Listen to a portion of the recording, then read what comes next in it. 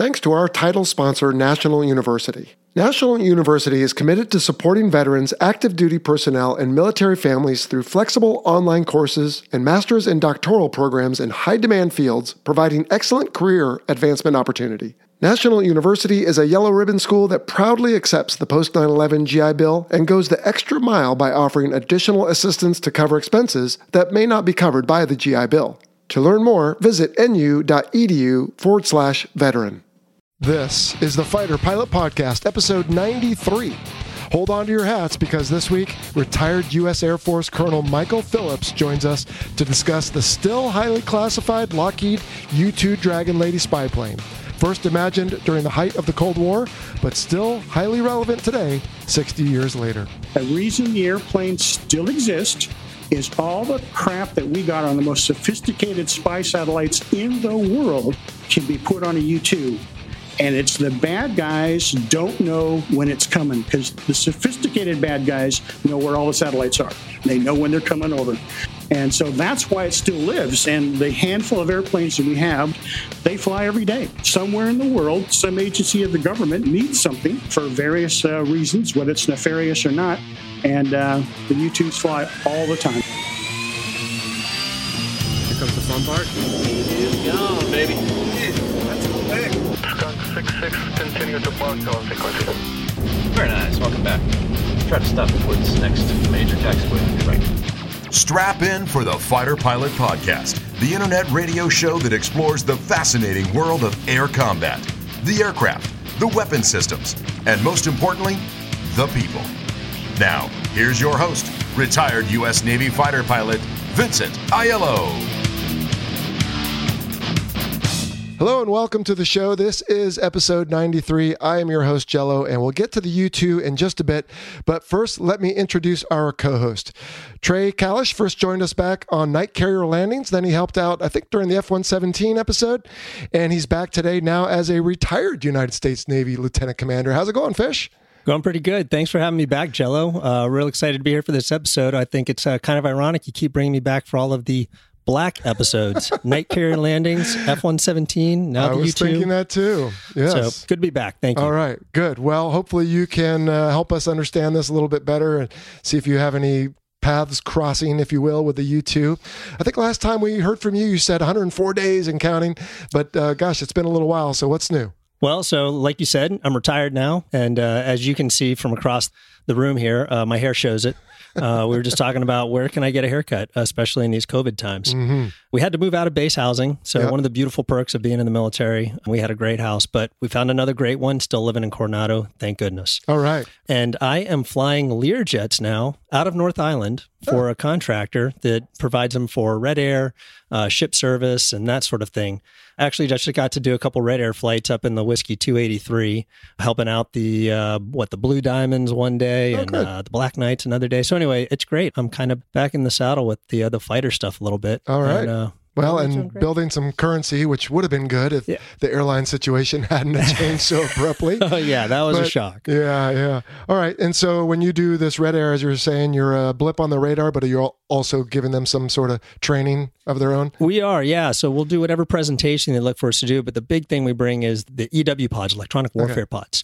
We're blasting Trons out there and giving those guys a hard time, when they should be seeing closure of, maybe 700 miles per hour or 800 miles per hour, they're seeing like Mach 3.5. So we're doing that kind of fun stuff with them, which is a good time. All right. Well, anyone who remembers our electronic attack discussion with Mini-Me can probably figure out that you're doing some sort of range gate stealing and Doppler craziness there with that. So that's pretty good because that is a real threat that these guys need to train against. So they get a chance to do it with you. Yeah, absolutely. It's fun to do it. Excellent.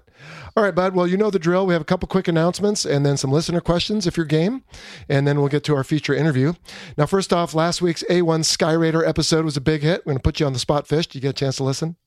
Oh, you got me. I did not listen to the A1 Sky Raider episode. Sorry. Right. Well, then you missed a few goofs because number one, we had the squeaky chair that I told everybody about. But if you didn't like that, then you're not going to like our barky dog today. But that's all right. Secondly, they did in fact drop the kitchen sink. We had talked about all the ordnance the A1 carries, and I said, oh, they had a toilet loaded on, and our guest was incorrect. It wasn't an Air Force aircraft. It was a Navy aircraft. But in fact, as I put it out on Instagram the other day, they loaded on a kitchen sink to a bomb one time and released that as well. So they really had some fun with the A1 Skyraider, I think. That's good. Also, it's funny, as I listened to myself, as George was talking about some really just serious subjects like, CSAR and some of those different things. Yeah. I noticed I laugh a lot, and I guess normally laughing is a good thing, but not when it's serious stuff. And so I guess for me, maybe that's just a coping mechanism. But as you'll hear coming up on this episode, there's a lot of laughing here too, because frankly, our guest Lips is just a super funny character. And then we had a listener question about the FOD. Like, hey, okay, this is an issue for your engines.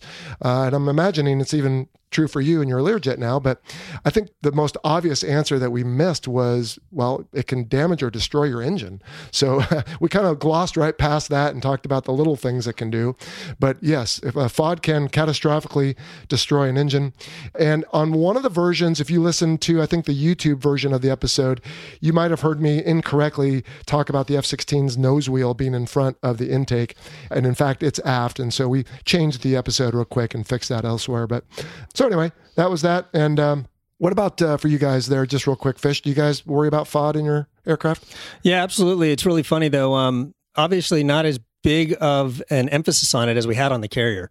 Carrier is one of those just dynamic environments where anything could be left anywhere. And over here on dry land where you have all the resources you need and there's a whole lot of craziness going on. So we haven't had a whole lot of talks about FOD. It's kind of funny, but yeah. Is it your aircraft? Are the engines up a little higher maybe? The engines are up high, yeah. The engines are about 6-7 feet off the ground. Yeah, they're about my head height. Okay. So, but yeah, still higher. So it's still a concern, but maybe not as big a deal as if they're right down next to the ground, sucking up everything. Certainly. Okay. And then our only other announcement is every once in a while, we'd like to remind you of the different things we offer on our show. You always hear me talking about Patreon. Well, this week, I just want to remind you that if you go to thefighterpilotpodcast.com and click on our shop page, you can find a really cool assortment of apparel and books and other merchandise. In fact, our designer, Mike, just released a Beastie Boys themed shirt. And what we did on that, Fish, is on the back, a lot like a concert shirt. If you ever went to Van Halen as a kid, and you bought the $50 shirt, right? It's always higher. Don't worry, ours are less. But it's got all the 2018, our first year as a show, episodes. And instead of like the location, it's the topic and the date. So it's kind of cool. Nice. And I haven't even ordered myself one. I need to do that. But instead of the Beastie Boys, I don't know if that's a DC-9 or whatever, we've got an F-18 and it wraps around the shirt. So anyway, check it out, fighterpilotpodcast.com. There's a bunch of great books on all kinds of subjects, but mostly military aviation, and then some shirts and hats and other cool stuff. So check it out. I love it. I'll have to get a shirt, Jello. I'll have to get you one because you've been a good supporter of the show. Thank you. Thank you. Hey, let's do some listener questions. The first one is from Rory. Now, I'm thinking of this one in two parts here, Fish. So if you want to take both or the first, however you want to do it. But Rory asks, if someone was to eject, what is the process to start a search and rescue mission? Yeah, certainly. So this is what I'll do, Jello, is I'm going to say what I can remember of this process, and I'll let you jump in and fill in all the holes, the things that I make mistakes on. Okay. There's two scenarios. You've got training and combat. In training, it's a lot simpler, obviously. And normally what happens is oftentimes if you're flying a tactical aircraft, you're not out there alone and unafraid. So if something happens, somebody knows you ejected, and they're going to start marking your location, marking the winds, that sort of thing. And they're going to start radioing back for help. And if it's out in the Carrier, they're going to launch the SAR helicopter, and they're going to go out and find you and pick you up. If it's in combat, it's obviously a little bit more tricky. Because one, in combat, they're probably expecting multiple people to be shot down. You're in a hostile area. And the first thing that they need before they're going to launch any kind of SAR mission is verification that you actually got out of the aircraft. And that normally comes by way of you activating something in your radio that will then send a satellite signal to a search and rescue command back in the United States, and that activates the whole process. Mm-hmm. And then they will detail out the mission, if you will, to go rescue that person, if they even think that they can, to whatever units are available and have been assigned and are trained and ready to do that. And then there's the other scenario too, is what if you are alone and unafraid on one of those training missions? I was just thinking this has happened to one of our friends on the East Coast, Shaka Khan. He was out there, he was actually operating with a section, but he ended up G-locking. Pulled so hard, he basically blacked himself out, and he came to just in time to pull the handle. Well, nobody really realized what had happened until they heard the ELT going off, which is an emergency locator transmitter that happens as soon as you eject from an aircraft. It pulls a cord, activates that thing. So that is the other way that if you are out there alone and unafraid, kind of like Chaka was that day, a signal will go out and will alert people that something's gone wrong, and they can use that signal to find you. So that was how they found Chaka. He was very fortunate. Yeah. Anyway, yeah, so that's just it. Jello, what did I miss? And clean it all up. You know, I do remember having drills when we were shore-based for the lost aircraft. Remember? In other words, like this guy went out at 8 and he should have been back at 9 and it's 10 and nobody knows anything. Yes. Kind of like, what was that flight with that one that just disappeared and they still don't know about from Australia to China or something. Anyway. Oh, yeah. I do remember that. Yeah. Bringing this up without doing my research. But anyway, the point simply being is that it's possible, like you said, you could have someone who's out there and maybe there's not good coverage. Let's say you fly direct from Key West to Houston and you're out over that great big Gulf and something happens. And so they have to then start just searching your last known location. So I think there's an element to that. And then I guess if anyone else isn't sure about the combat side of things, they can again go back and listen to the A1 Skyraider episode. We talked about that a little bit. In so much as, like you said, it's usually probably where there are enemies because they're the ones who shot at you. Yep. And so when you go down, it's expected to be contested. And so there'll need to be suppression. They need to know where you are. It helps to obviously have someone who's watching like a wingman who can pinpoint your location. But as George intimated in that interview, they would sit around ready to go. And when the call came in, they scrambled and they could be airborne in minutes. And the idea was if we can get to our guy first, that's a win because the longer he's there, the worse, generally speaking. That is definitely one of the things that key to the whole thing is the sooner you can get to him, the better your chances of retrieving That's him. right. Yeah, so do it as fast as you can. Yep. And then I think it goes without saying, and it's not necessarily Rory's question, but once there is a situation, whether it is training or combat, man, you'll take whatever you can get. If you eject in Fallon near Highway 50, you might have a truck that pulls up and grabs you. If you're next to the carrier, the helicopter is probably going to be on top of you in maybe minutes. And anything else, you could be sitting there for a while. Yeah. Anyway, that's a great question. Next, let's take a phone call. Hi, hello. My name is Elliot from Israel, and I've got a question. Can a F-16 or a F-15 or any other land-based aircraft that has a hook, can it technically be landed by a carrier, by a pilot who's approved to land on carriers, since it apparently has a hook and the carrier has string? And if so, is there any way to modify it at a carrier maintenance level to be catapulted off the carrier again? Thank you very much and have a nice day. Bye. All right, Elliot, great question. Fish, I'm going to put this one to you because you are a landing signal officer. Can our friends in the F-16s and F-15s just see us down there in the Gulf and say, hey, I'm going to come down and land? It's a great question. And yes, it can be deceiving. They have tail hooks, right? Right. But no, they cannot land on the carrier. Well, I mean, let me correct myself. Yeah, they could once crash land on the carrier once. That hook is not going to stop them. One, it's going to get ripped right off the way that they land. Their landing gear are not going to be able to take the landing. So they might just completely pancake out when they touch down.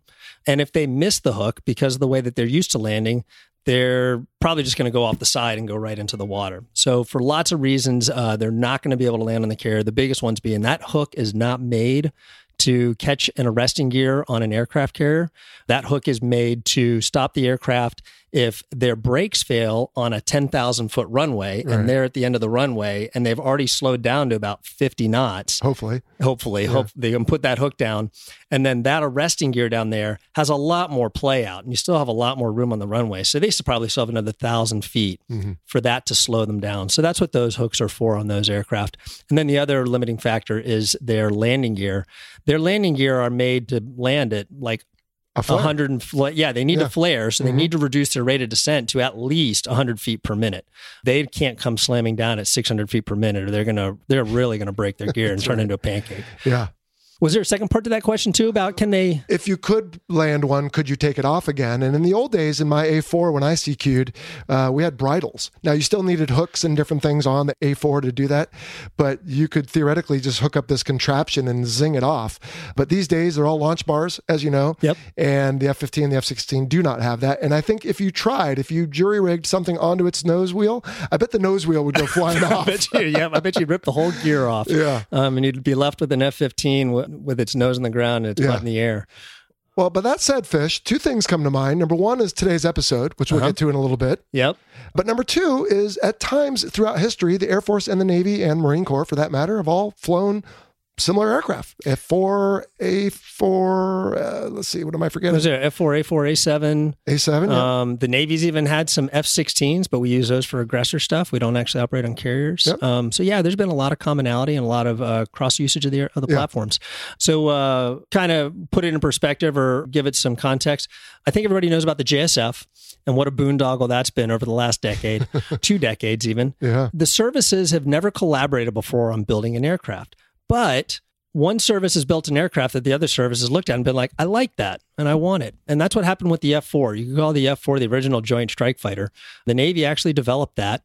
So it was built with the beefy landing gear and an arresting hook and all that stuff made to land on a carrier first. And then the Air Force said, we really like that. Yeah. And so then they acquired it and they took a whole bunch of weight off of it to make it even faster because they don't need beefy landing gear and arresting hooks and that sort of stuff. So anyway, yeah, you've seen a lot of that in history. Yeah. Yeah. We've used the same aircraft. As I recall from our F4 guests, let's say it was Tiger and Fingers, they even changed the aerial refueling receptacles. So the Air Force guys could do it their way. Yep. And then as I understand, there was some aircraft, I think in the Century series, that had both. I don't know if it was the F100 or maybe we'll get to that here in 2021 when we do the Century series. But yeah, for the most part, they took some of the F4s and gave them receptacles so they could do their boom style instead of our drogue style. Yeah. All right, tell you what, in the interest of not going for hours today, let's go one more and then we'll get to the interview. This is an email from Bob. We've been sitting on it for a little while. And so he says, was wondering, as a Hornet pilot, what sounds can you hear when in the cockpit? Canopy closed and engines running on the carrier. Can you hear the ship's loudspeaker? Mostly if you hear any mechanical clunking and banging sounds as you get hooked up. I'm guessing to the shuttle, he's asking. So Fish, again, I'll go to you here, and I'm kind of thinking of, who was it, Charlie Brown's teacher? And wah, wah, wah. Yeah, exactly. That's exactly what I was thinking of. Yeah, I could hear the 1MC, which is the loudspeaker you'd hear on the deck of the carrier, but it would just... 5MC. Or the 5MC, sorry. Yeah. The 1MC was inside the That's deck. Right. Yeah, thank you. It's been 10 years. Okay. I'm more interested in the accuracy for the listener than... absolutely. Apologies. No, please correct me. Like I said, it's been 10 years.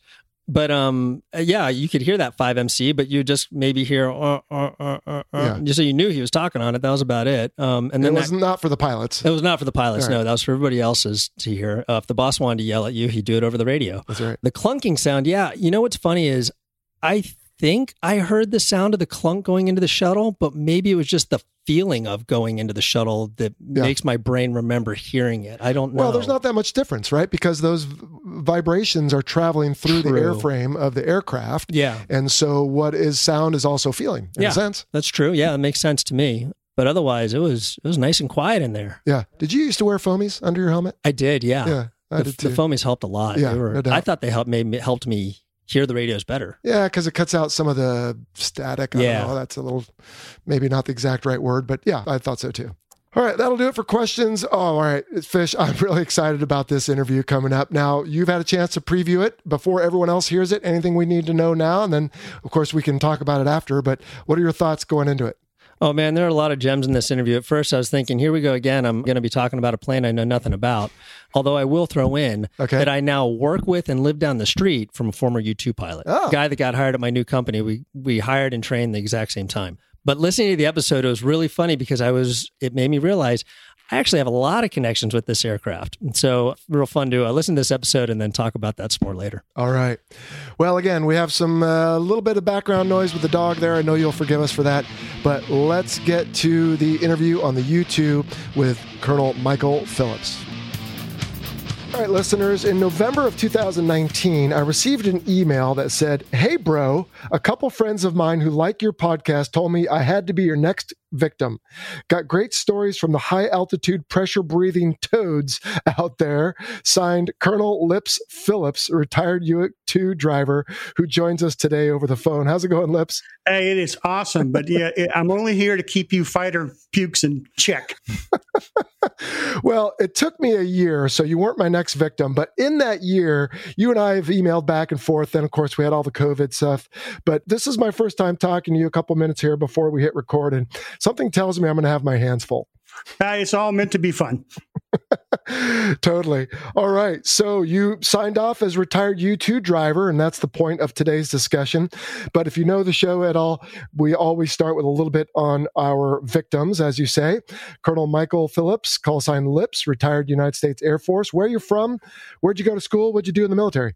I am from Africa. My old man was a bomber pilot, a B-24 pilot flying out of Benghazi, Libya in World War II. And he was an adventurous kind of soul. And when the war ended, the government asked him to stay and work for our government in cahoots with the King Idris, and the oil fields and all the other stuff that was going on in Libya. There's only two cities in Libya, Tripoli and Benghazi. We lived in Tripoli. There was a large Air Force base there, bigger than Clark Air Force Base. It was called Wheelus, a big fighter base out in the middle of nowhere on the coast there. So growing up, I was around jets and all kinds of stuff. And sure enough, one day a black jet came through there on its way to Pakistan. And I asked my dad, what was that jet? And he told me, you didn't see anything, son. And boy, I tell you right there, that ingrained in my mind. And a lifetime later, I ended up flying that airplane. So it was that's where it all started. I had a great life over there. We were there when Gaddafi took over. Things were okay for a couple of years. Then they started killing people. Our family had to make decisions. Mom and Dad went to England. One brother went to Germany to go to college. One brother went with the folks to England to go to college. I went to America. I wanted to join the Air Force, so I picked Utah because I'd never seen snow before. And I went to the University of Utah, ROTC. Okay. Got in the Air Force and did a lot of interesting things. I did 30 years in the Air Force and 30 years for American Airlines. And between the two, I had an adventure of a lifetime and never flew a desk. How lucky is that? That's kind of rare in the service today. That is amazing. And one of the airplanes was the U-2, and it was adventure of a lifetime. I would say so. I don't know that much about it, so I'm really looking forward to our discussion coming up here. Cool. Yeah, I got some great stories for you. Now, how many hours did you end up with in it? I got the magic 1,000. Yeah. And it's a unique situation in that you can only fly when you're deployed every 4 days. You know, we have physiological problems with the high altitude and stuff like that. And we only deploy for a couple months at a time. And then we have to rotate back to the mainland. So we have detachments all over the world. Pilots are deployed all over the world. So they'll know something about different theaters of the world should we have to surge in that particular portion of the world. A lot of the guys were bachelors. We were road warriors. I spent about 8 months a year on the road for 5 years. It was an interesting lifestyle. Some places we only wore civilian clothes. You know, some bases were not American bases. It was a lot of geopolitical intrigue. And boy, we just thought we were James Bond, you know. But the Air Force looked at us as pressure-breathing prima donnas was how they addressed us. But we had a blast. Oh, boy. Well, I would say so. Anytime you have a small unit mentality like that, I think everyone seems to bond together and make the most of it. That's pretty cool. And so when you did fly, I imagine they were longer flights, but like you said, you didn't do very many and only when you were deployed. So 1,000 is kind of a milestone, huh? Yeah, it's a milestone. I would like to think most of the people strive for it. We've got higher and we've got lower, but 1,000 was a nice, of course, pedestal to hit. And not to try to say 1,000 is not impressive, but just for fun, who do you know that has the most hours in U2? We got some guys that not only had a lot of time on station, but they then went to work for Lockheed or NASA after they retired. So we got guys that basically flew it their whole life. Wow. And that's where the high time guys come from. Oh, wow. Okay. We even have guys that work out at Palmdale and crazy jobs that U2 might end up doing. Well, let's jump into all that, but let's start back at the beginning. As I understand, this thing was initially conceived back in the early 50s, but what was the intent for what became the U2? We got to go all the way back to Roswell, bro. The incident at Roswell in 1947 was one of our most sophisticated top secret balloons that carried a microphone, and it went up to the ionosphere and tried to catch nuclear blast bouncing off the ionosphere to trace where they were coming from. So when that balloon crashed, they were grateful the cover story about the UFO and everything, because they were trying to distract, because there was only a handful of those balloons ever made. Anyway, in the years that followed, trying to figure out what the Soviets were doing was paramount.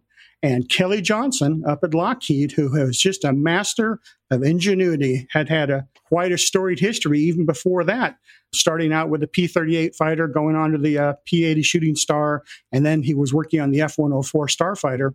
About the time he suggested to the government that he could take a 104 Starfighter, which looks like a needle, very sleek airplane for those who know what it is, and had very stubby wings on it. He said, I could put glider wings on that thing. I can get it up high in the atmosphere, and it can fly halfway around the world. And, it can get you pictures of what you want. And he did that on a napkin. I kid you not. That story is true. He drew out that design. Anyway, they built the first handful of airplanes. They considered them disposable because they were so lightweight, but they ended up keeping them, flying them. And that was the A model. And we are up to the S model after all these years. So the airplane's been flying for 60 years.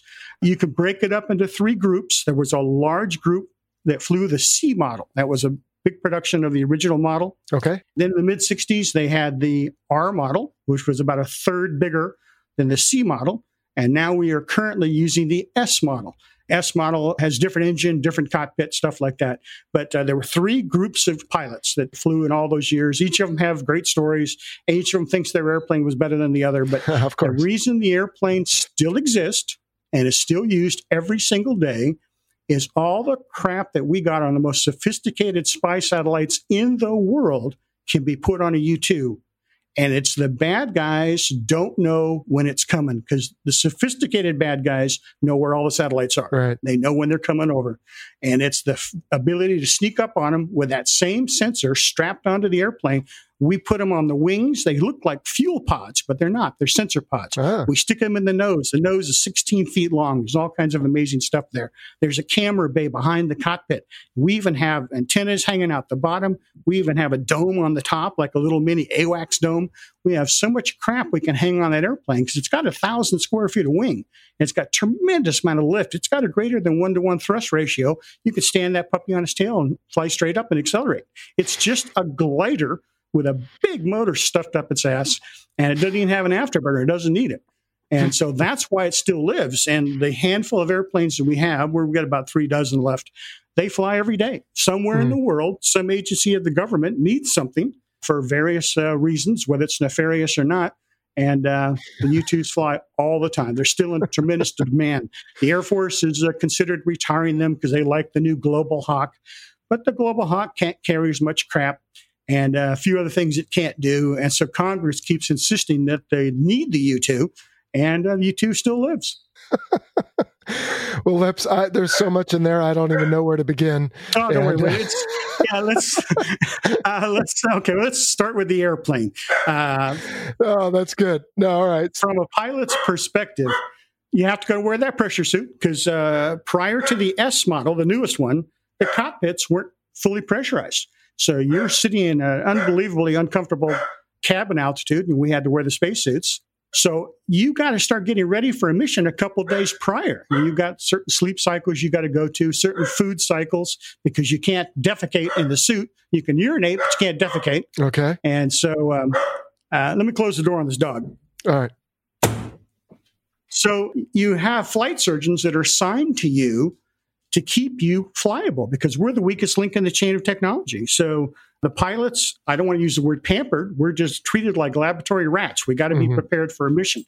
Mission day, you usually are awakened about 3 hours before takeoff. Some missions are at night. A lot of our missions are at night, but some are during the daytime. You're taken straight to the hospital, and you get a full physical before every flight. Wow. After that physical, you go get your final meal. And a lot of it's tradition. It goes back to the days of the early Mercury astronauts. Our last meal is steak and eggs and cake and coffee. And the reason is the steak has high protein, low residue, and hopefully won't go through your system during the course of a mission day. Right. We're taken over to suit up. Suit up can take about an hour. Got to get that suit on, got to get it pressure checked. Once you're sealed inside the suit, you don't crack the seals until you're done. They prep the airplane. There might be 70 guys out there prepping the airplane. Most of the guys involved with those sensors hanging on the airplane. A lot of the sensors can't be operated or fixed by Air Force personnel. We have people from the companies that built them, whether it's Litton or whoever is dealing with that particular system that day. Their technicians are there keeping the darn thing working. Mm-hmm. And so if they get the airplane all ready, then you're breathing pure oxygen for about an hour before takeoff to try and take all the nitrogen bubbles out of your joints, because sometimes we get the bends, just like deep sea divers get the bends going down, we get the bends going up. Then you're driven out to the jet and strapped in, and you start it up and you go. We don't waste any time. Some places they actually tow it out to the runway before you start it, because it can overheat on the ground if it's got a lot of sensors strapped on board. You'll climb right up to altitude, and your mission might be in orbit, where you're orbiting a locale, or it might be flying over the top of a country. It just depends. And like I said, no two missions are the same, and it's terribly interesting from our perspective what we were doing. Actually, in the airplane, sitting on the runway, you're looking around.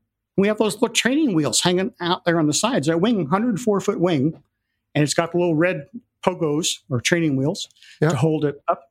You've only got one brake underneath your body. You got one main wheel underneath you, and you got a little tiny tail wheel in the back. So it's a tail dragger, largest tail dragger ever was. Do you get a tail dragger qual on your FAA certificate? We don't have anything on the FAA. Isn't that funny? There's no listing on the FAA. Anyway. But you'll push the power up to about 80% and check everything over. That's all that brake can hold, is about 80%. You look around, and that's the last time you look inside, because when you cob the power, she starts rolling. Those little pogos fall out right away, because your wings start flying at about 5 knots. Wow. And then you're rolling down the runway. You might be airborne 300 feet. And the first thing you got to do is pull that puppy up to about 70, 80 degrees nose high to slow it down, because it'll rip the wings off because it's accelerating so quickly. And in the days of old, you could pull that thing up and actually go over backwards. So they have a little yellow stripe painted on the canopy to keep you from going over backwards, because the ADI will tumble. The early ADIs would tumble. You pick up about 160 knots on your climb, and you'll pass 10,000 feet by the end of the runway. And then you just keep on going about 40, 45,000 feet, 50,000 feet. You start to push the nose over, and she'll level off. And that's when you turn the autopilot on. The autopilot servos are so small. Everything on the airplane is done to save weight. So the servos are so small that you've got to get up high in the atmosphere before you turn the autopilot on. And once you do that, now she gets into a cruise climb mode, and she's going to climb and keep on climbing as she burns off fuel. She'll go about halfway around the world on a tank of gas. And you can tweak the autopilot by keeping your hand on it. It has little servos, little indices, little veneer wheels, 3 little wheels with your fingertips. And you can control the 3 axes of the autopilot. And you got a little indicator that tells you the stresses on the autopilot. And you could tweak it up into what we call the death zone, or the coffin corner. We can get within 4 knots of Mach tuck, where she'll go over front ways and the wings will come off, and stalling, well, she'll stall and the tail will come off. But it's a very stable airplane. You can change your airspeed by 1 knot. You get up there, you get yourself locked in that coffin corner when you're over bad guy country, and that gives you the extra altitude to keep you safe. And now you don't fly around like that all the time. You fly to your target and back with your hands off the autopilot, relax. But you got other stuff to do. You got to kind of plan your day out. Simple things like taking a drink or urinating or whatever, all of them, you got to change things in the cockpit to do it. So you got to kind of plan your whole day out, what you want to do, and try not to be too busy when you're over bad guy country, because you got your hands full. Okay, so just on that point, a mission might last, several hours, 7, 8 hours maybe? It can go anywhere from 9 to 16 hours. I would say a lot of times we have multiple airplanes available. Like we've been flying U-2s over the Gulf, over the dirt, since 1991, nonstop. That's 30 years. 30 years of coverage, because there's always hot spots over there. And you might do it in shifts. You might do 3 8-hour shifts. Or, if you're flying across South America, you might have one bird, and it might take 12 hours to get across the continent. It just depends what you're doing, but it just depends which detachment you're at and what job you're doing. Depends how long the mission is. Yeah. So let's talk for those who don't have the background you and I have about the coffin corner a little bit. And if you don't mind, I'm going to take a stab at this. So what you're saying is a fighter down at, let's say 10,000 feet might be able to go as slow as 150 knots. And then of course the flaps will kind of auto deploy and your nose is all cocked up. And if you go much slower, you might stall. And I think most people are familiar with a stall. Your wings just aren't creating lift anymore. And you're literally falling out of the sky. Conversely, at 700 knots, I might exceed my airframe limits and something bad could happen just because all the Bernoullis, right? All the air molecules racing by the wing. It's only built for it. So it might have a 500 or 600 knot gap between those two. And what you're telling me is in the U2, as you go higher and higher, that gap narrows and narrows so that as you're flying, you might have some speed, and I don't know if you want to offer one, but I'll just say, some speed, and then 5 knots above that speed is red line. So you don't want to go any faster, but a couple knots below that speed is you're going to stall. Is that basically true? That's it. And the airplane will tickle before she breaks. And you got to figure out which tickle are you on. Are you, That's why there's no sleeping allowed on the airplane. That's part of the reason for the long mission preparation, the controlled sleep cycle and all that stuff like that. It's single pilot, single seat. Yep. And you've got to be alert. Which end of the tickle are you on if it comes to that? Okay. And while that sounds complicated, a lot of things, at least in my experience, when people say, wow, I can't believe that you do this or that. And at first, to the layman, it does seem complicated or dangerous. But for the U2 pilots, is it just one of those things you kind of shrug and like, yeah, it's really no big deal? Or is it a big deal? It's tedious. And so that's why we only do that coffin corner over bad guy country, where we need that extra 10,000 feet to keep us safe from fighters and missiles. Gotcha. And so you don't do it for 12 hours. You might only do it for 1 hour, but that 1 hour is very tedious while you're doing it. Got it. And then we have our little aircraft series list of questions here that we sometimes ask. And we talked about the design and the fact that it's still flying. One of the questions we sometimes ask is, of all the roles, like an F-18 has all these different roles, but maybe it excels at one. For you guys, you get up, you can loiter for long periods of time. And then I think you said, or maybe I read it, but there's different systems that they can put on, right? So that depending on what they want to do, they can either sample the atmosphere, they can look, or they can listen. The bottom line is you guys are going out there and you're collecting. Here's an easy way to sum it up. I can take off out of Los Angeles, get above LA, get into an orbit pattern. You're in Las Vegas at McCarran Airport, and you step out in the parking lot. I can take a picture of you, including what's in your hands. We can take the golf ball photos with the big camera. If the nighttime rolls in, I can make that infrared. If the clouds roll in, I can get through the clouds and take a radar image of you. You pick up your cell phone, I can listen to what you're saying. And you obviously can't see me because I'm over the top of LA. And that's the danger we pose to the bad guys is we'll fly along their borders. We don't even have to violate their airspace, even though the rules are anything above 60,000 feet is fair play. But still, if they could shoot you down, they will. But that's right. It's our ability to do that standoff observation through the bad weather, through the daytime, through the nighttime, as well as eavesdropping, makes us an incredible threat to the bad guys. Oh, I would say so. Okay. Getting back to, you covered some of the variants in broad terms, and that's good. A couple I want to ask you about. At what point did it become the TR1, or was that just an anomaly for a while? Funding, just like they said in The Right Stuff, funding. There was a time where we had a black budget. The black budget paid for everything black in our country. Okay. And it was bottomless. Believe it or not, what finally broke the black budget was the stealth fighter, was making that basically put us in a position where we needed to ask for more money.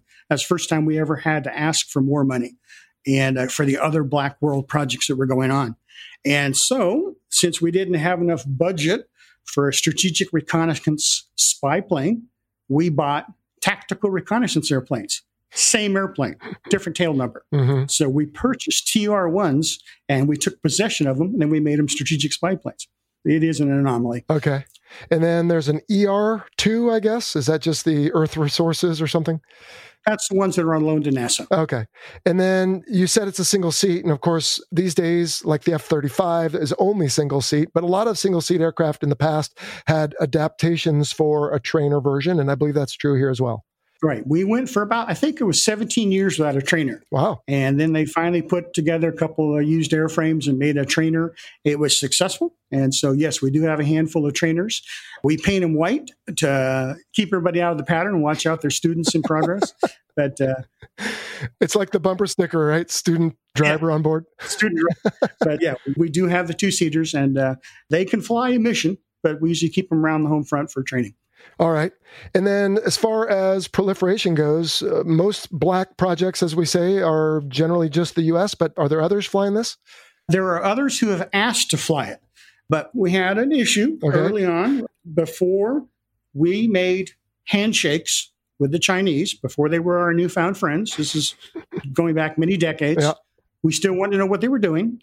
We didn't want to jeopardize our future relations with them. So we let the Taiwanese fly U-2s. We trained them how to fly the U-2, sent them out there to go take a peek at China. China didn't like that, shot some missiles at them, and the pilots bailed out. And the airplanes kept going and landed in rice fields all around China. And if you go to Beijing, there's a museum in downtown Beijing that has 5 U-2s in it. Oh, good grief. So we stopped that program. And that was the last nation besides America that flew them, even though we've had other nations try and borrow them, rent them, buy them, and we just won't do it. And as you said, we're still flying these things today. Any idea how long we'll be flying them yet? Every 5 or 10 years, they say they're going away, and here we are at 60 years. So I fully expect them to fly till 2040. Yeah. And it's only because the airframe works fine, and whatever new sensor we build, whatever new spy satellite we build, we can put that gear on a U-2 in an afternoon and send it on its way. So its value to the government is that it's bought and paid for. Yeah. And they keep making improvements to it. This S model, they did an unbelievable upgrade to the airplane. So they obviously have intent of keeping it around for a while.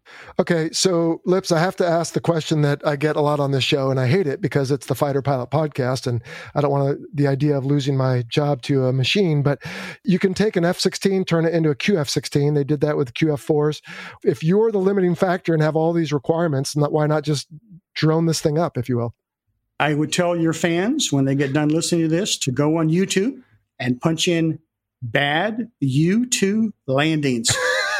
This thing is impossible to land. That's where our bread and butter is. They lost a lot of the Global Hawks trying to get them back. A Global Hawk's a wonderful machine. It's just about as big as a U-2, carries a lot of crap, flies autonomously by itself, but you lose them. And when you lose them, it's a very expensive proposition. I just think that our ability to make the on-the-spot decisions and the fact that to have, it's just so much safer to have someone at the controls when you're trying to bring this thing into the land. When you come into the land, you're at the mercy of the weather because you got a big tail, big giant tail. So crosswinds is a problem for us. Those pogos are gone. Those things drop off when you take off. So now all we got's that one center wheel. All right. So you're coming into land. Typically, you'd like to be on a long final.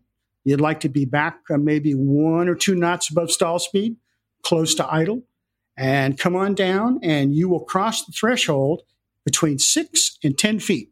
And if you don't, then you probably won't touch down at 12,000 feet of runway. So if you come across the threshold, the right position, you're pretty close to stall speed. Another pilot gets in a car, usually a police interceptor or something. We've used all kinds of cars over the years. And he'll come screaming behind you and get underneath you. And then he'll back off just a few feet. And he gives you a PAR from 6 feet down to 6 inches. And the reason is you've got to get that thing down to about 18 inches off the ground. Any higher, and you drop it, you'll break it. So you get down to about 18 inches. Now you got to wait for it to stall. The reason is you've got to have the tail wheel and the main wheel touch at the same time. If not, you'll get into an uncontrollable porpoise and you'll damage the airplane. So all that's going on. And depending what gear's on the airplane, the pilot might not be able to see what's going on in front of him. Because remember, that nose is 16 feet long. And so everything depends on the landing. And so if you get into that uncontrollable PIO, or if you lose drift on the runway because the crosswinds are so bad, you can damage the airplane and make a pedestal out of it. And so all of our money is in the landing. Gotcha. So the pilot that's in that chase car, is that just any old pilot, or are they qualified like a landing? It's an interesting job. We're trained in both the car and the airplane. So that's our dual job. And everybody has that qual, or just a select few? Yeah, everybody has that qual. You got to be checked out, but it's a lot of fun. I mean, over the years, over its lifetime, I think we've drone Camaros, El Caminos, and sometimes overseas we have to rent cars, and that gets kind of fun too. But anyway, driving the car is a hoot. It really is. There's a story. We have to come in from the approach to the runway in the car. So you might be going 90, 100 miles an hour and skidding around getting behind the airplanes that comes across the threshold. And our cars had Goodyear radials on them. We were burning through tires in 4,000 miles. And somebody from the GAO came to the Air Force Base and said, what are you hot dogs doing? You're burning up the most expensive tires we have on vehicles right now. And we took them for a ride, and they never asked us a question again. We never heard from them. Yeah, I don't doubt it. So when you're coming across the fence and the threshold, how fast are you going when you come across over the fence? In the pattern, by the time we get over the runway, maybe 90 knots. All right, so the car has to accelerate aggressively to catch up, but then he's talking you down. He's got to get underneath us and get as close as he can. And he is laser focused on that main wheel. And then as he's watching as the tail wheel comes down to join the main wheel in height, and he's also watching your drift left and right. Gotcha. And like I said, if you go look at that YouTube video, you'll see what happens. If any parameters off, left, right, tail, main, and those things will go right off the runway. You'll ground loop one of those airplanes on a heart loop. So how much runway do you need? What's a minimum? I don't know, because we operate off such big runways just for this reason. Mm-hmm. Over the years, believe it or not, we've had a drag chute that you could pop to slow things down. We've got tail hooks on some of our airplanes. I'm used to operating off these SAC runways because SAC owned the U-2s for a long time. Yeah. So usually it's long runways, but I couldn't tell you the exact number. But if you don't do it right, you're just going to go in ground effect all the way down the runway and you won't land. And when you do get down to almost stopping, does one wing just go down at that point and then you're kind of done? If you're a good enough pilot and there's a breeze, you can stand there and hold that airplane level. And you can actually wait for the guys to come over to put the pogo in, and you can raise that wing so they get in there and put the pogo in. But you can lay it down. If you were in a heavy crosswind and you can't keep that thing on center line, you got full rudder in and she won't touch down. If you're in a geopolitical situation where you can't land in a different location, you can actually put that wing on the ground. It's got titanium skid pads on the end of it, and the shower sparks coming off that wing will hold your fuselage over the center line while you can stall the upwing and drop it down. My goodness. So it gets kind of interesting, to say the least. Yeah, I would say, Lips. So based on all that, how did someone come up with I can't think of a great adjective here. I wish I was better at it, but how did someone come up with a crazy idea of trying to land one of these on a carrier? The idea was we could give the Navy a fleet protection airplane up above, like a giant AWACS. Also, it was potential of emergency recovery for the U-2. So in other words, back in the day, there were times we would flame these engines out, and you got a pretty high glide ratio, and you can go a long ways. And we try and plan the mission so that you can get to some kind of hard surface. But in some situations, you're not. And the thought was, well, we can use a carrier out there. Well, it works because you can, once again, you slow the airplane down effectively to 90 knots. Let's say the ship is steaming 20, 25 knots, and you're steaming into a headwind. So you can come across the threshold in a carrier 30 knots and literally touch down like an elevator, and they just come out and grab the wings. And they hold the wings, and when you're ready to go, you just goose the power and they let go of the wings. We don't use a catapult. Now, the problem for the Navy is we need a clear deck. Yeah. Because we only got like 3 or 4 feet clearance on the tower. So the Navy didn't buy off of that idea. But there are a couple pictures of U-2s with the U.S. Navy on them. And obviously there's some video that you can see on YouTube of carrier operations we did off the USS America. And prove the concept. The wings actually will fold at a certain location to fit on the elevator and everything. But we never pursued it. Well, they've had C-130s and U-2s on carriers, so I think, someone had to try it out and see, but that just sounds crazy. How is it to fly otherwise? You talked about the takeoff, you talked about the landing, you talked a little bit about tweaking the wheels, but when you do get to hand fly it, is it difficult? Is it a joy? What's it like? Part of the physical is an upper body strength test. There's no hydraulics. It's all rudder and cable. It's got a P-38 steering wheel in it. And you're yanking and banking. There's a hydraulic actuator in the tail for the trim, but everything else is rudder and cable. And yes, you've got your handfuls. You do a pattern sortie, do a handful of touch and goes, and you're drenched in sweat. Wow. It's a hard airplane to fly. That's where the name Dragon Lady comes from. Landing the damn thing. Yeah, it's a handful, no doubt. It's unlike anything else I ever flew in the Air Force.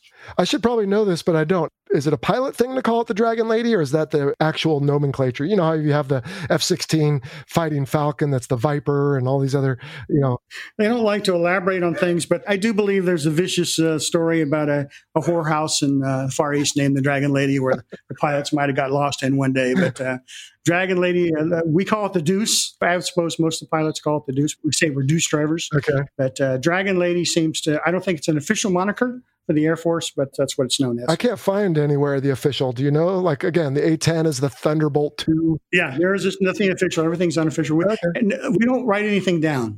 Everything's nefarious. As we say in the business, keep up the mystique. Okay. That's our job. Keep up the mystique. So, Blips, got to ask you this one, because, again, it's on our aircraft series list, but I know the answer. Armament. Probably nothing on the airplane. Did you ever carry anything as like a sidearm or anything?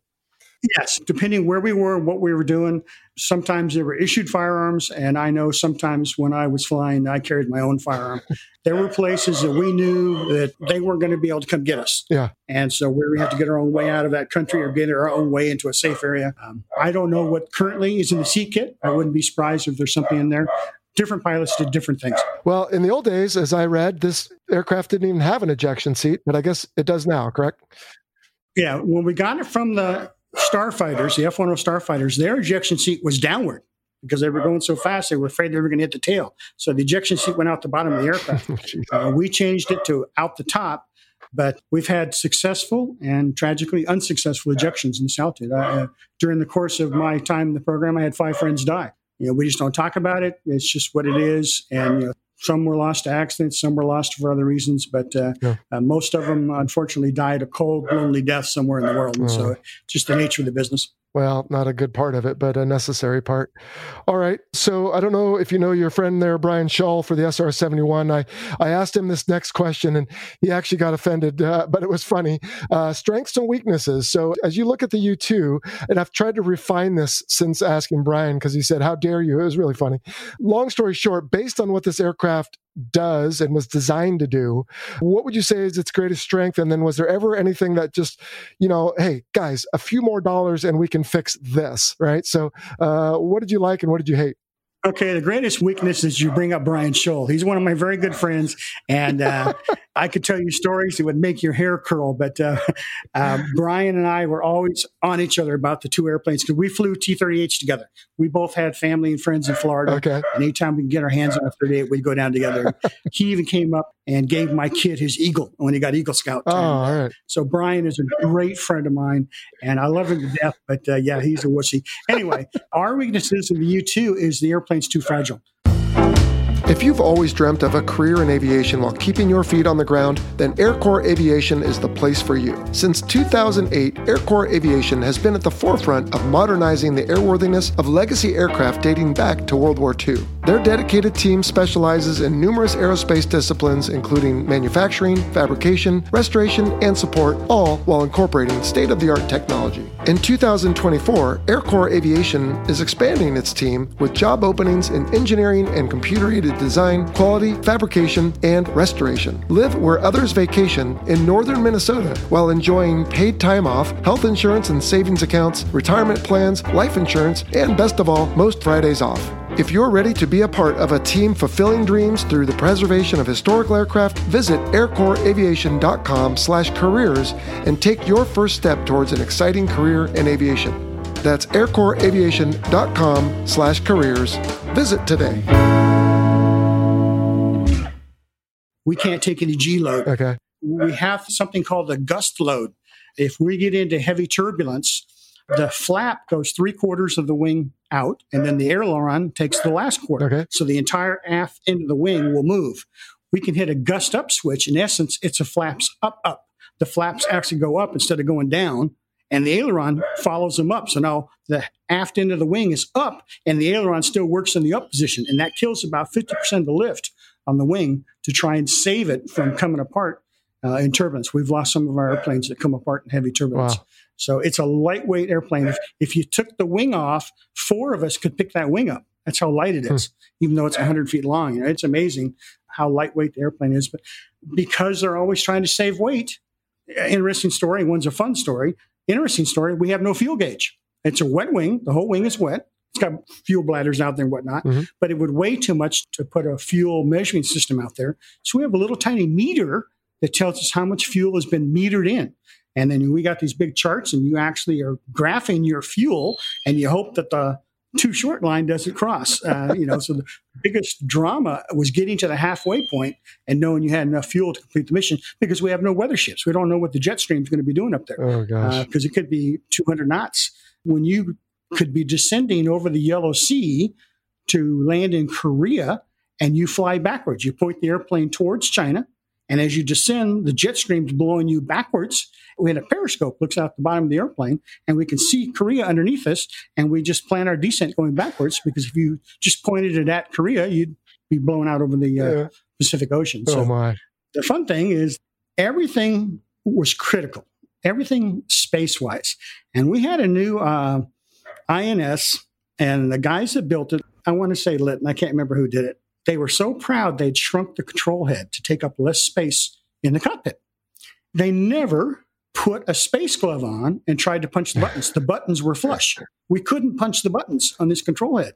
So we had to have a pencil and use the eraser to punch the INS in. So we ended up with the Johnny Carson pencils. He used to tap a pencil on his desk and had an eraser on both ends.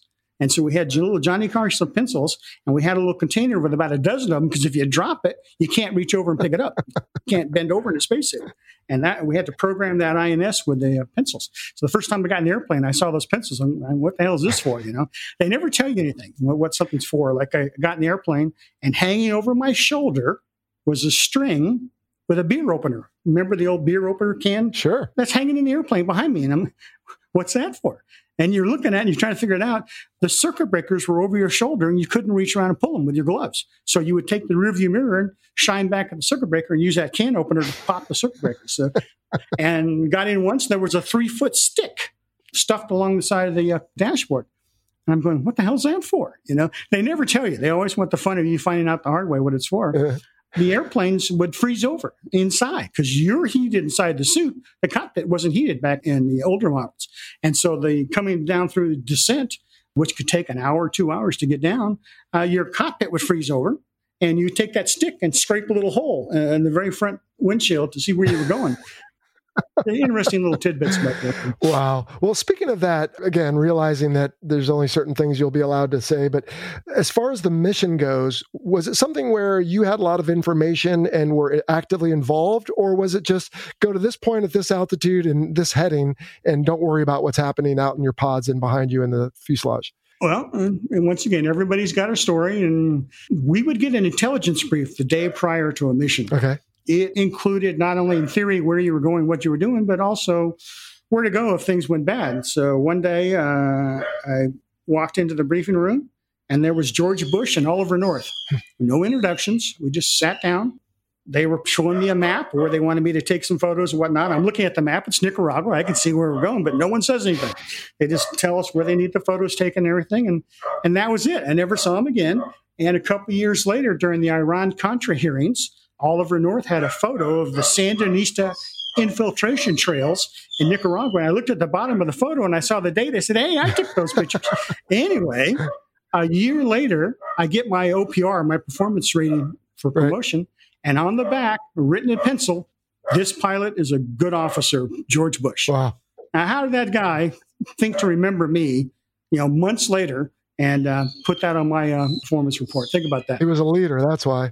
Yeah, pretty well. So, yeah. So sometimes the less you know, the less threat you are if something goes bad. Perhaps. All right. So notoriety. This aircraft's been around, like you said, coming on 60 years. It's flown somewhere around the world all the time. It's been everywhere. What other notoriety is there? And I'm thinking of one particular incident over the Soviet Union. Believe it or not, people always ask. I met his family because it's a small community. You can still fit all of us in a room. We can all tell tall tales together. But because we still fly the airplane, we can't go into details about how that happened. Okay. There's a reason why it happened. And when we stopped flying the airplane, well, you might be able to tell you that. So it's an unbelievable story. The last thing you do towards the end of the training cycle is you go into the vault and they pull out the big book, the big black book. Mm-hmm. And what that has is all the incidences, all the losses and stuff like that. And you just get a chance to review it, just to hopefully give you some insight, what has gone wrong, what you might do different if you find yourself in that situation. And then once again, you sign the non-disclosure agreements that you'll never speak of it. There you go. All right, Lips, this has been really interesting. So we have a support system called Patreon where folks can financially support the show. And in doing so, they get certain perks and privileges. And one of those is that I tell them when I have an interview coming up and they can give me questions to ask to you. And I didn't give you these questions in advance, but I'm pretty sure you can. Oh my God, now we're in trouble. Well, so it's a lightning round here, but I'm pretty sure you can handle all these. And I want to pose a couple to you. So Bill starts with, what function does the U2 have on the modern battlefield? And I think we've talked about that because with all the different sensors, you're gathering and collecting and all that. I guess what I would add to Bill's question is, do we still have to wait till the pilot lands like in the old days, or can we feed that real time? Real time feed. Okay. And basically anything that's needed, the U2 can do on the modern battlefield. Is that basically? In theory, yes. And some magic. Fair enough. Let's see. We had a question about why use a U2 over a satellite, but I think we've talked about that one. What upgrades have been implemented throughout its long service life? Brandon asked. I think we talked about the different aircraft as far as the airframes go, but I have to think all the stuff stuffed into it is always being upgraded, huh?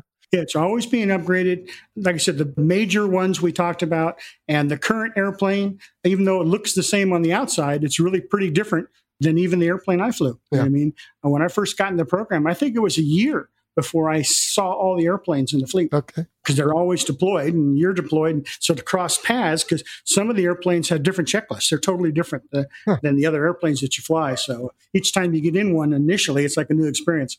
That makes sense.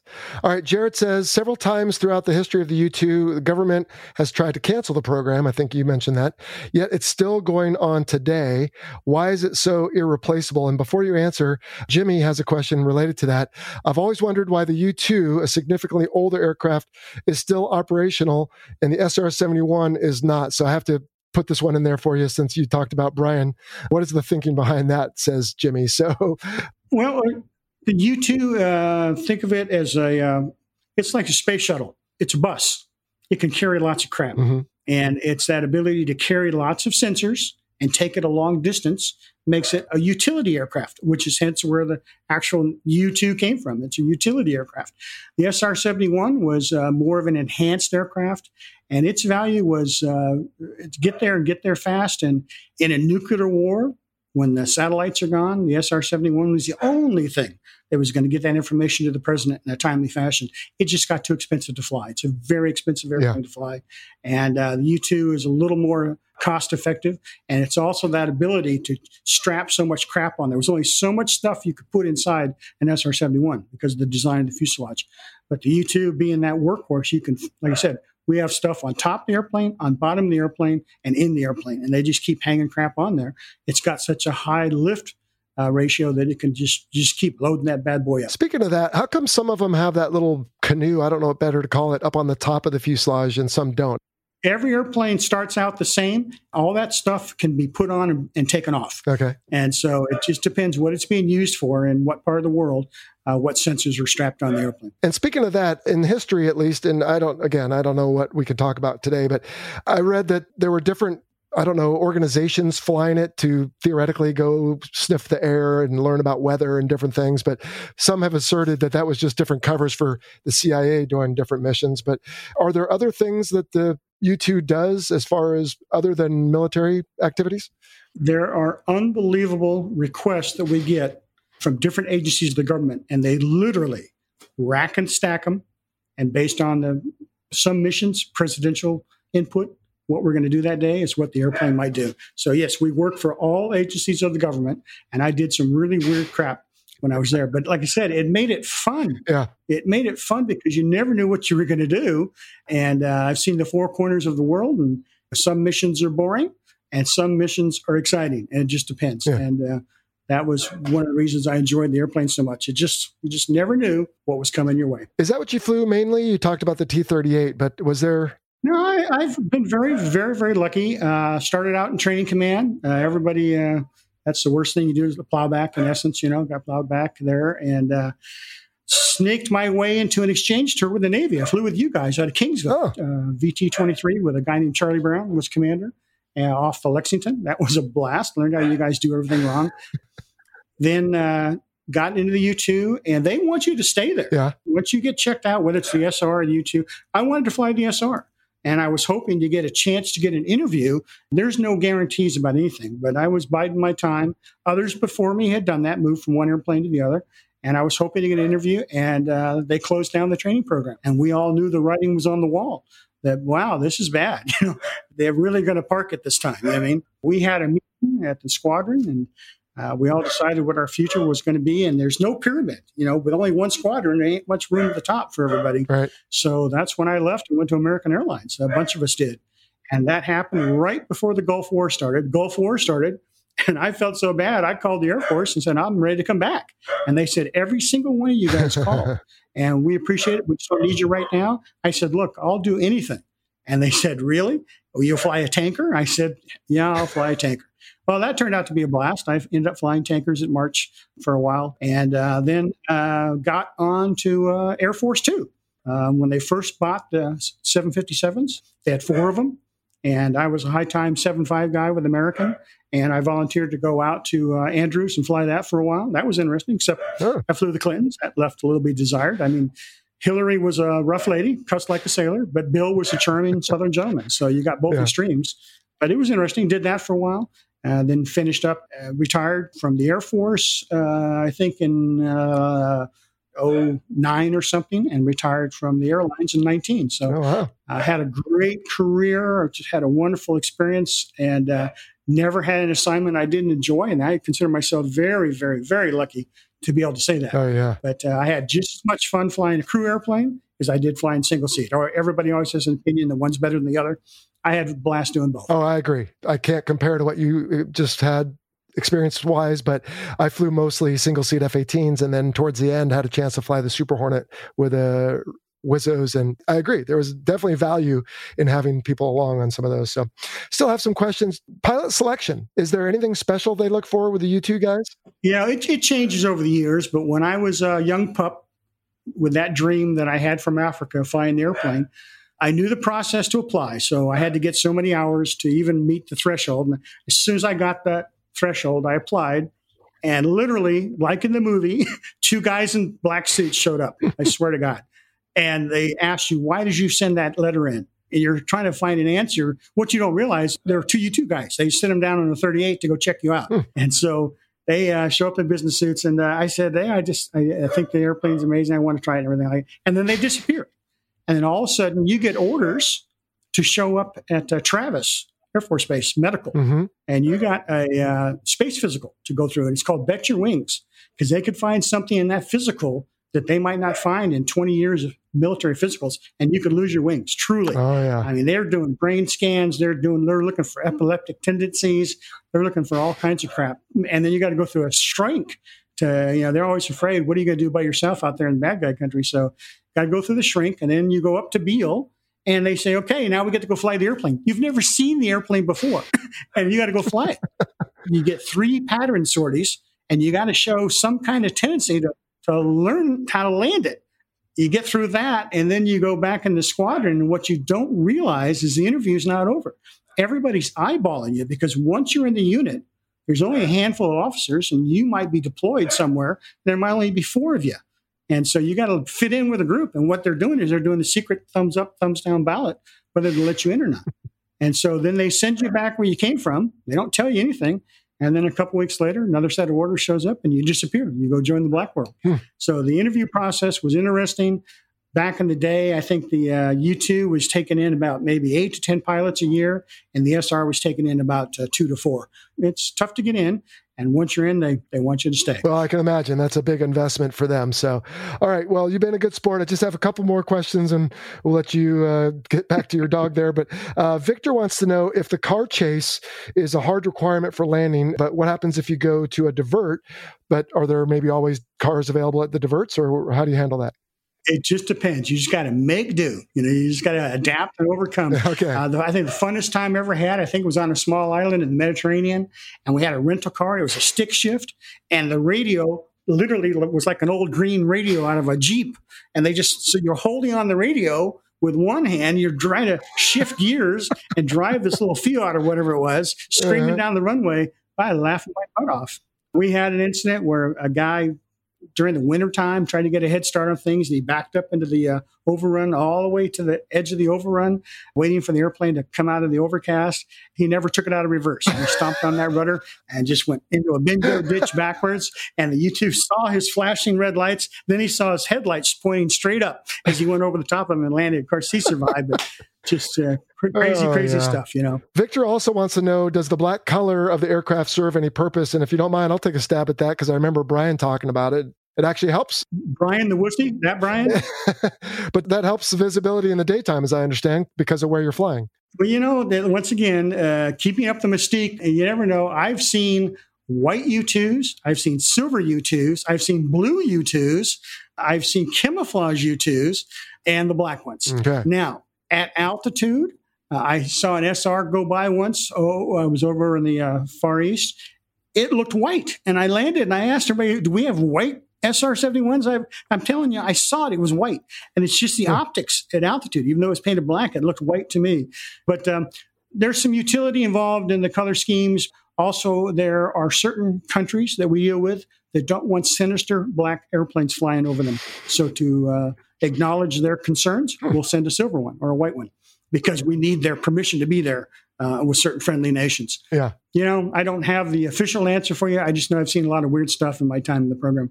All right, so William's question is maybe a little sensitive. He wants to know, without going into anything classified, of course, what is the survivability of the U-2 in the modern battle space? And just to jump on that, two thoughts. First off, number one, I think if I remember correctly, Gary Powers was downed by an SA-2, I think. Maybe you can tell me. But these days, there are some pretty impressive SAMs. So I wonder how you feel about those, but also what you can tell me about, is it just look out the window and that your eyes are what you get, or do you have something on board that helps you? Once again, can't discuss Powers, even though that incident was 50 years ago. Still can't discuss exactly what happened. I do have a humor story for you.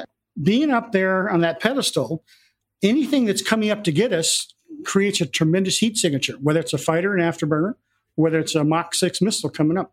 And so it's easy for us to detect that heat source that's coming at us. And we got some time to get our crap together, what we want to do. The problem is, for both the fighters and the missiles, they can't turn up at altitude. We can still do a steep bank turn because you got 1,000 square feet of wing. They don't. So most of the jets actually pop up and they get above 55, 60,000 feet. They're just doing a pop-up. They can't level off and fly. So we know they're coming. We see the direction they're coming from. We certainly can see a contrail if we don't see an actual airplane. A little bit of trivia. There's a rear view mirror sticking out the top of the U-2. People ask, what's that for? It's only to check the contrails at your region of the world during takeoff. So I take off over in the Far East, and today the contrails are 45 to 50,000 feet or 55,000 feet. So I know if something comes through that and make contrail, it helps me find out target who's coming and whatnot. Anyway, the reason for that is a lot of times we'll let them get in close and then we'll either turn into them or turn away from them, depending what they're going to try and fire at us. Because if they fire a missile at us or whatever, the missile can't turn. And if you turn into it, it thinks it's just going to try and get in a tail chase with you, and it spins out of control because unless it has a ring of thrusters around the nose cone, it can't turn. Just like the early X-15 had that ring of nose thrusters, that's the only reason it could turn up in altitude. And so anyway, we're surprisingly safe because nothing can sneak up on us. Now, there are missiles that can get above us and come down. Those are the scary ones. And when I was a new pup, I was on my first operational sortie. The SR that day was on its way to Kadena, and they knew they had a new U-2 guy out there. So they decided to play with me, and they flew right over the top of me. And all my sensors went off at once because, once again, everything's usually pointed down. And I literally thought one of those new missiles that got up above me, I almost crapped my pants. And they went over the top of me and dumped some fuel on me and kept going, and that was my welcome to the program. But surprisingly so, we can keep out of trouble because we know what's coming, and we certainly can draw threat rings and operate in between threat rings and whatnot. It takes tremendous sophistication from a nation to shoot down one of our airplanes. Doesn't mean they can't do it, but it takes a lot of sophistication because the ability not to sneak up on us so we can get out of trouble before they get there. All right, just a couple more. We'll be done. Sebastian wants to know if you've ever heard a story about some French Mirage 3s apparently intercepting a U-2 over France. I had the luxury of telling the French you on the radio when they wouldn't let us overfly France for the Libya raid. Do you remember that? I do. And some French came up to say hello. And normally we keep cordial relations with their nation, but I just let them know thank you for not letting us, for making our F-111 crews fly an extra 5 hours to go around your nation. But anyway, I've seen in my lifetime, I've seen MiGs, I've seen British Lightnings, I've seen Iranian F-14s, I've seen all kinds of stuff up there, but most of them are doing that parabolic arc and just coming up and going back down. Yeah. One of our guys turned into a MiG-29, and the MiG-29 tried to follow him, and he promptly stalled, couldn't get a relight, and he crashed, and our guy landed, and he wanted to confirm kill. He goes, I killed him, he's dead. And they wouldn't give it to him because they said, you were never there. Man. And he was like, hey, come on, I killed him. But the only airplane that could come up there and level off and give us chase was the Foxbat, MiG-25. Problem was, once he gets up there and levels off and gives chase, usually you're far enough away he can't catch you, and when he lands, they have to replace his engines. So that was the only airplane that could do that. All right, two more. Jim Gundog says, does the 9th Reconnaissance Wing award broken bottom awards for every so many missions like air medals? Because he says, 10, 12, I think you said 16-hour missions must require a very soft, sturdy, and wide hemorrhoid donut. God bless you folks, he says. I will tell you, we have two cherished awards within the 9th. One is the Silent Birdman. That's if you flame out and get the airplane back, you get the Silent Birdman Award. All right. Or if you cut your mission short because you crapped your pants. We cannot sit in our feces for 12 hours because we'll get infections, tremendous infections. So it's an abort. If you crap your pants for a reason, you got to come back. Now, Washington knows you're coming back. Everybody in the country knows you're coming back. And why you're coming back. We want you to suffer. When you land, all you want to do is get out of that suit and go to the shower. We don't, no. We're going to tow the airplane in the hangar and have a Strato Shitter Award. They make a big production out of it. You're standing there stinking like, a hog, and you just want to get out, and we make you suffer mightily. Yeah, so we've got a plaque in our bar, and you've got members of the Silent Birdman Club and members of the Strato Shitter Club. And I knock on wood that I never joined the Strato Shitter Club. Well, speaking of that, if you don't do that, you talked about the lead-in. What about when you land? Is there a big tail end of the mission, or is it pretty quick? Well, what happens is you land. We want to get these airplanes out of sight as quick as possible because we know where their satellites are. And we try as much as we can to keep our location of our airplane secrets. They'll tow you right in the hangar, and you'll get out, strip off your suit, and you go to debrief. And the debrief is from the maintenance guys and the systems guys. They want to know how things worked. And I remember sitting in a briefing once over in Korea, and I said, well, I had a little bit of problem with the autopilot. She was doing a little bit of divergence at altitude. And this guy in the back room said, yeah, she did that in Vietnam. In other words, he was one of the guys that had been with the program for 30 years as one of these technicians. And he remembered that airplane. And I'm like, my mind's blown. You know what I mean? Yeah, that we have the lowest change out time intervals for parts. In other words, nothing's allowed to fail on that airplane. They'll swap parts out at any cost because you're out there by yourself and you're a long way from help. So the airplanes were incredibly reliable. My only incident, which was both an adventure and a handful, was I was delivering one of those 2-seat airplanes from California to England. It was going to go over the North Pole. And I'm young. I'm going, this sounds like fun. It's a nighttime mission. This is going to be a gas, you get to see all the Northern Lights and stuff. Well, about 3 hours into my, I think it was 11-hour mission, I had a nose fire. One of my panels burned up in the nose, electrical short, and it took everything, autopilot, all my instruments. All I had was airspeed and magnetic compass. But the airplane was flying fine. And I'm thinking, well, I'm not going to fall out of the sky. I'm not going to get lost. I'm going to be able to see Greenland, and stuff like that. I'll see what well, I kept going, and we're not talking to anybody. You're up there on your own. It was fun. The only problem was there's no autopilot, so I had to hand fly it. Yeah. And that's really tedious. But again, I'm having an adventure. This is a once in a lifetime thing. But I couldn't urinate, couldn't take time to eat or drink because you can't let go of the controls. I got my hands on the controls. And my luck, there's a winter whiteout over northern Canada and Greenland. So I didn't see anything. So what I started doing, because I knew the mad compass was going to go away eventually, I was just picking out a star. Like every 10 minutes, I'd pick out a star and I'd fly to it. And I figured, at least in 10-minute intervals, I could keep a marginally straight line because eventually the mad compass went tits up. Anyway, the first thing I saw was Iceland. I was within 60 miles of my ground track. I was pretty proud. 8 hours of hand flying that thing. I got to England, and England was furious because I didn't check in properly with the position report. I didn't know where I was, but they were furious about, Sandwick was not happy with me. Because once again, when you get below 60,000, you got to check back in with society. And they weren't happy when I went. But anyway, the Air Force was happy. They got the airplane. They started calling me Magellan after that, but it was a lot of fun. All right, last question. You already touched on it. How do you drink and snack and relieve yourself up there? So let's start with the output. Are you wearing something and you just go? Because I can't imagine. They tried different things, but what they ended up with was this condom within a condom. You're wearing cotton underwear, full length, head to toe, gloves, booties, and your underwear has a circle where your penis hangs out, and it's got a little Velcro ring around that circle.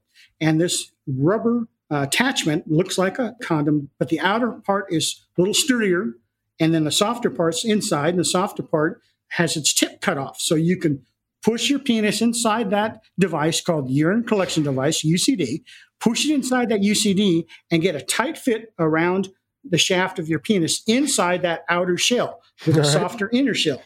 And then that outer shell has two adapters. One is a tube that hooks on the top of it for airflow, and one is a tube that hooks on the front of it that goes through your underwear down to your kneecap, and on your kneecap is a valve assembly where it exits the suit, and then it goes into a collection port on the floor. So when it's time to go to the bathroom, you change the pressure of the suit and create airflow through that condom, and you urinate, and it sucks the urine down that tube into that container port. Now, the problem is, as that tube travels along your leg, your inner thigh, it feels like you're pissing on yourself. And guys pinch it off because they know if you have a malfunction and you urinate inside the suit, that's an abort item also, because once again, you've only got hot air heating the inside of that suit, and they can't heat that urine that you're sitting in. You can get hypothermia where you contact the urine. So it's an abort thing. So anyway, feeling that thing like it's pinching off, a lot of guys have a hard time urinating. So they actually will put you in the altitude chamber in a suit, pump you full of Gatorade, and leave you in there till you learn how to sit. Because you got to pee sitting down. And you laugh now, but I'm telling you, it's very hard to do it. Yeah. Once you got it, you got it. But initially, you're so afraid of it leaking, and it feels like it's leaking. Until you get the comfort of it seen in that tube coming out your kneecap, it's a problem. Now, we have young ladies in the program. So that brought on a whole new ballgame. And they had to do some experimentation because they'd never had to deal with it before. Because the ladies going up in the space shuttle take that suit off and go to the bathroom, right?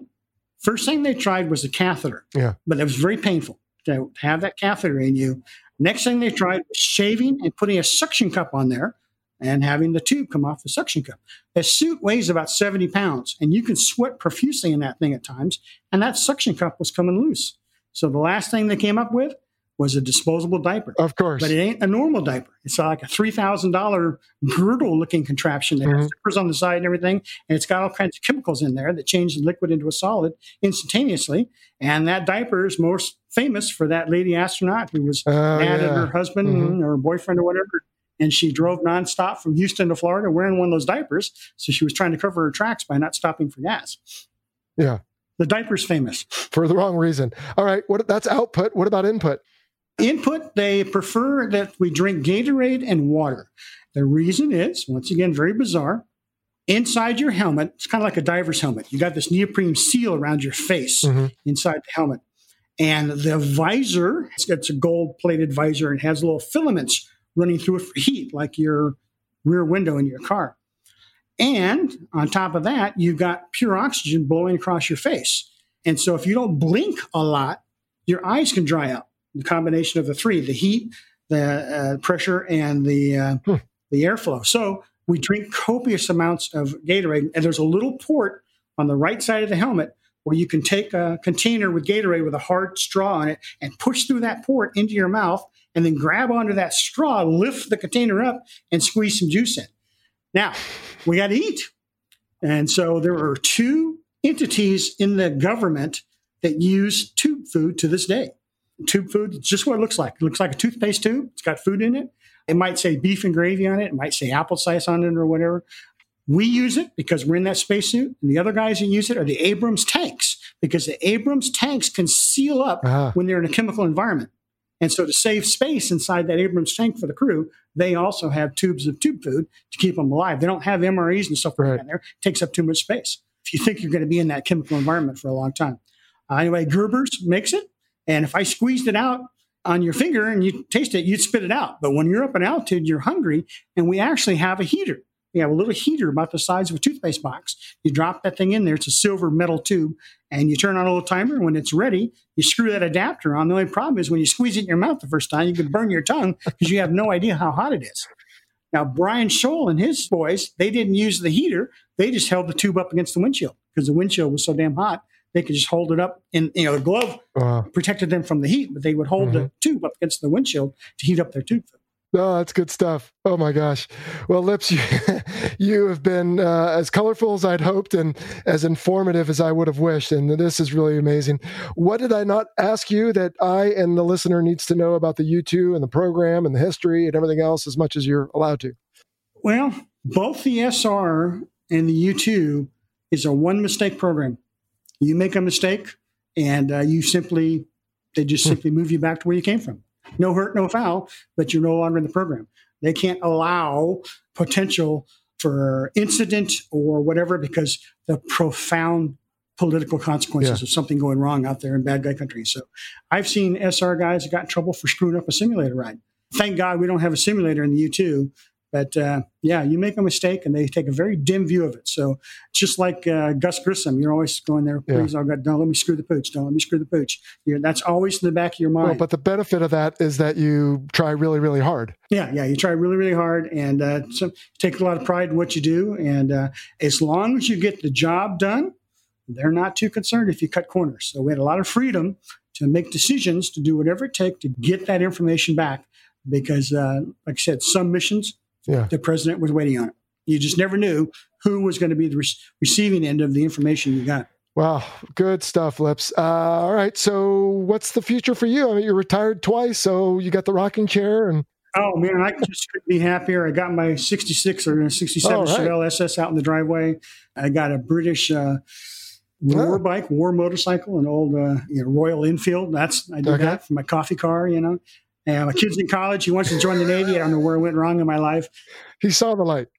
Oh, that's awesome. Well, that's good to hear, Lips. And if the COVID situation allows, it'd be fun to high five sometime if our paths ever cross, because that's my biggest regret with this whole thing, apart from, of course, people getting hurt. But from our point of view, who otherwise haven't been too affected, is just, I used to do all my interviews in person. I mean, I flew up to Sacramento, rented a car, and went and saw Brian. If you think I'm going to sit down in a room with you after you've touched Brian, it ain't going to happen. I don't think we touched each other. I'm a Navy guy, so he was a little bit leery. At any rate, no, it would be good to do these in person, but it was a lot of fun, and I learned a lot. So, all right, so we talked about Magellan. Well, like I said, it's supposed to be fun. Yeah. It was just such an adventure, and of course, we're really restricted on what we can talk about. And so we really relish being able to talk to people, but people have genuine questions they want to ask, and I'm just not at liberty. And I know it kind of takes the fun out of it. No, it's fine. I mean, people just appreciate hearing from you because you have these firsthand experiences. And even if you don't tell them it's the 1.21 gigawatts, like the professor said, right, for Back to the Future, okay, big deal. I mean, we still know what you did, how you did it, and the human side of it. And I think that's what people really enjoy. So thanks for your time today. Lastly, we heard Magellan, but Lips, is that just a play on Phillips? That's what we told my mother before she died.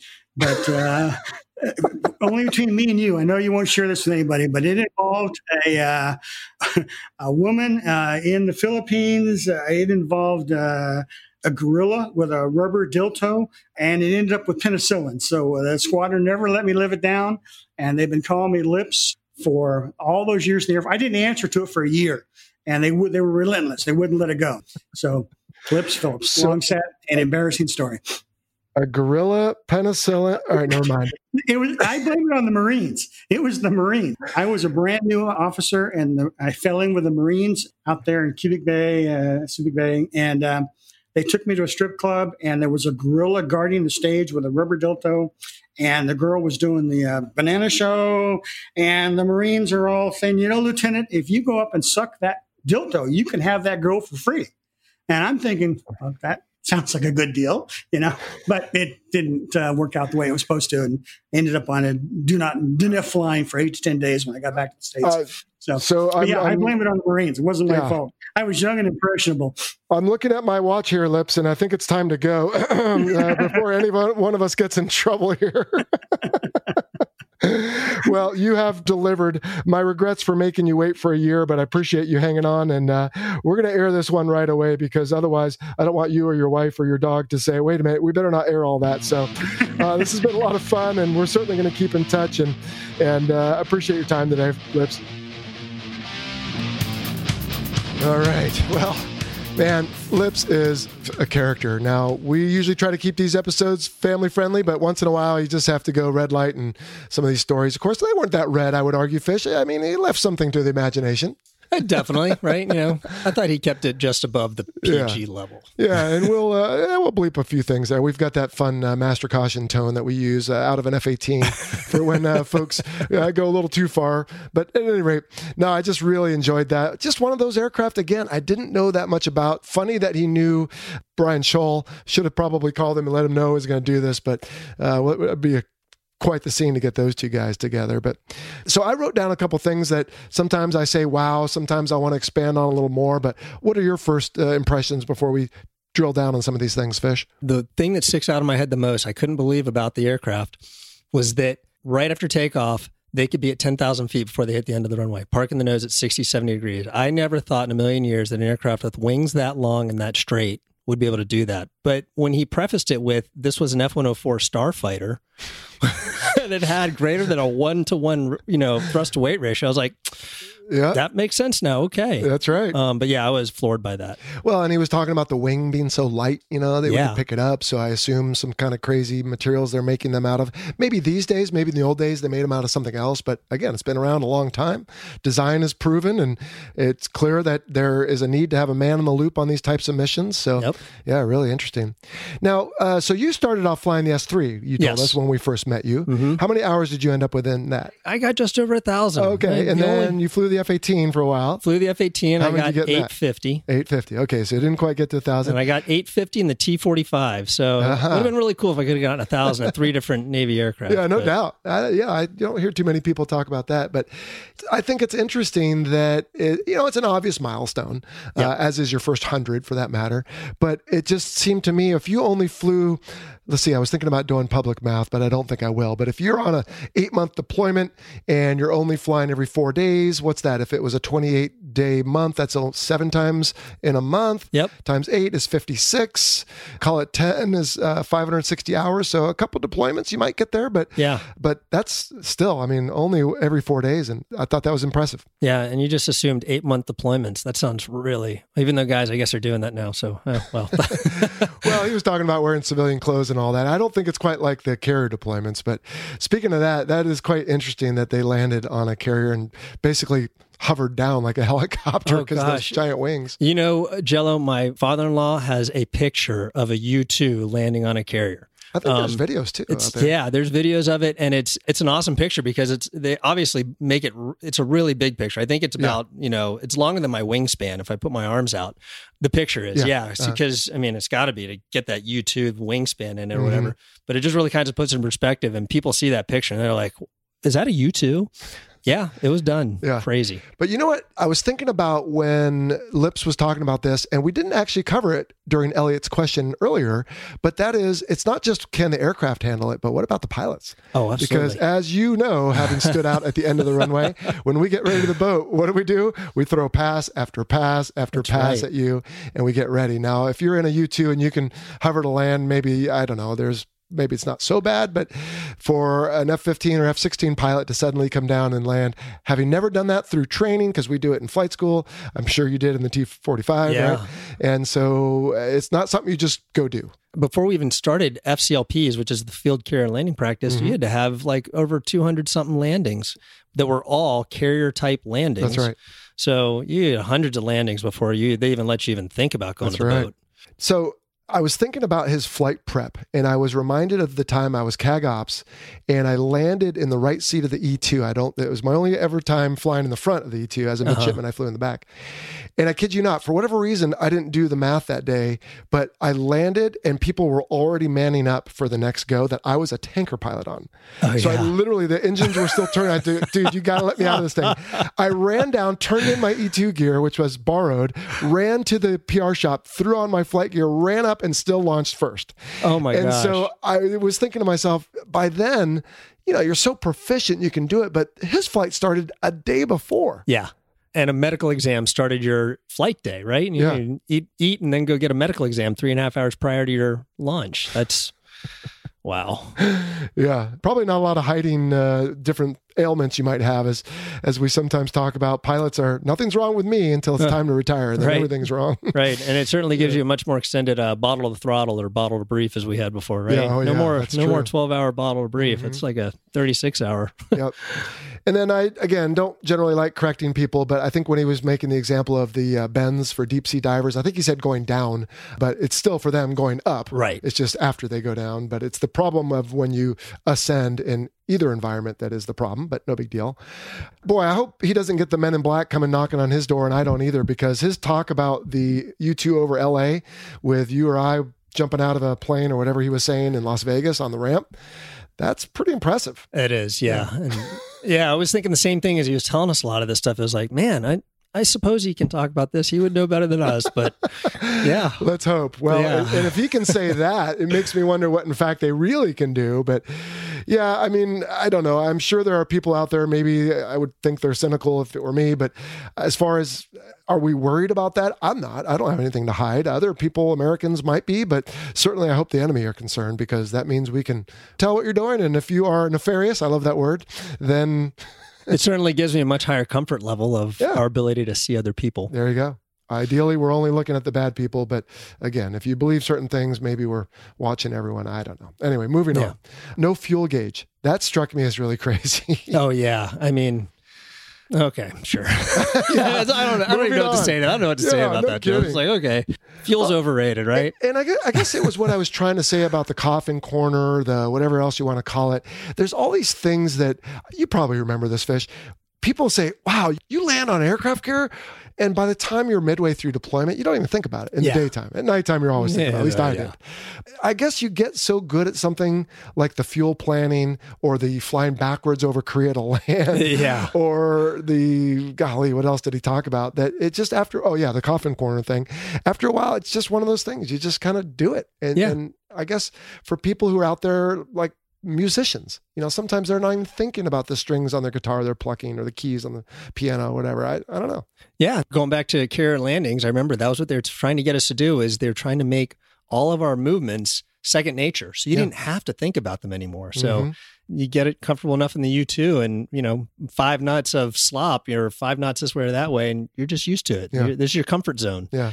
Well, I mean, if he can dial those little wheels back or forth to get within 1 knot of something, I guess it's probably not so bad. And again, he made the point, which I loved, is, hey, there's a time where you're really paying attention. Right. In other words, you're not napping, you're not eating and drinking, and that sounded painful, by the way. Oh, yeah, absolutely. Gosh. But you're not using the facilities as it were. You are in the zone at that time. And so that all makes sense. Just like night carrier landings for us, right? During the daytime, although that's where you get yourself in trouble during the daytime. You're like, oh, it's just another day trap. This is great. Then you screw something away. But at nighttime, you were always on your game. No credit for a kill. I thought that was messed up. But, maybe someday this guy will get a retroactive kill. Absolutely. That ran out of gas or whatever it was. Yeah. Right. And then the only last thing I had, and then I don't know if you had anything else, but the zero defect mentality, as he alluded, with the no mistakes. I think I get it. The idea being, look, you come prepared. Not that any other aviation is necessarily forgiving, but for what they're doing, international type stuff, right? Oh, yeah. I mean, you're talking national security. You're talking Gary Powers getting shot down in 1955, whatever it was. I can't remember. A lot of secrets are at stake if you go down in a U-2, so you can't afford to. You got to be on your game all the time. Yeah. Or the SR-71 sounds like was the case. Oh, yeah. Right. Yeah. All right, man. Well, that was amazing. What else? Did you tell me before we started rolling you have some family connection? Oh, gosh. Yeah. So it was really fun listening to this episode because right off the bat, he started talking about Tripoli and living there, being born, I guess, in Tripoli. My mother-in-law actually lived in Tripoli for 3 years because her dad was an F-86 pilot. I must have been in the 17th Air Force. Didn't have time to research this. They lived there for 3 years. And then they said they were evacuated out of there. I wonder if she was just alluding to when the 17th Air Force moved to Ramstein. Okay. Of course, probably not the stablest environment, so maybe it was an evacuation. Maybe tensions were heightened. So that was really kind of fun. So my mother-in-law lived there the same time as Lips. They were on that same base. And Wheelus, by the way, so we're looking at it on Wikipedia, it was a booming base. They had a bowling alley. They had a high school for 500, a high school for 500 kids. This was no like little outpost. This was a full-on Air Force base with tons of stuff on it.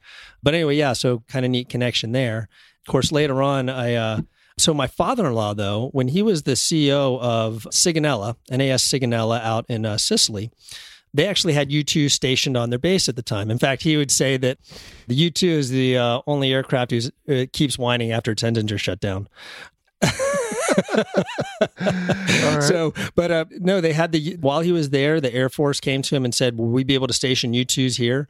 And they had a brand new hangar that was supposed to be used for something else. They said, yes, they put it in there and they had U-2s there. And my wife actually got to ride in the chase car one day. Oh, wow. So that she got to get that whole experience of going 100 miles per hour and, screeching out and burning out those Goodyear radials to catch up to the plane. This was when she was a kid? This was when she was, she was a college student at the time. Oh, okay. So she was home on her summer break and got to ride in the chase car. Nice. So, some really neat connections like that. And then, of course, I mentioned earlier that my new neighbor just lives just down the street from me and I fly with him. We were just doing Red Air together yesterday. He was a U-2 pilot. He did that for 6 years. Yeah. So they're still making them. There's probably father-son. You're right. There, there probably is. Yeah, there's probably father-son U-2 pilots, which is pretty neat. Daughter, right. Daughter's next. So my friend Justin, he was the U-2 pilot. He said it has a relief tube, so you can't defecate in there. You can pee. It has a relief tube, and he said the girls can't use the relief tube. It's not made so you can use it. So they actually wear diapers, is what he said. Lips was describing those astronaut-style diapers.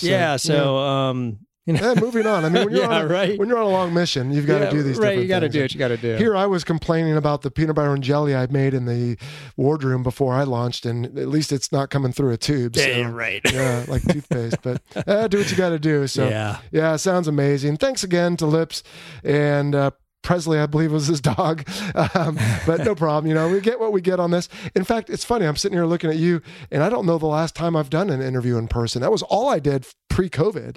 And then I've done is remote. And here we are now. And I'm going to say we're more than 6 feet, but we're not wearing our masks. So don't tell anyone.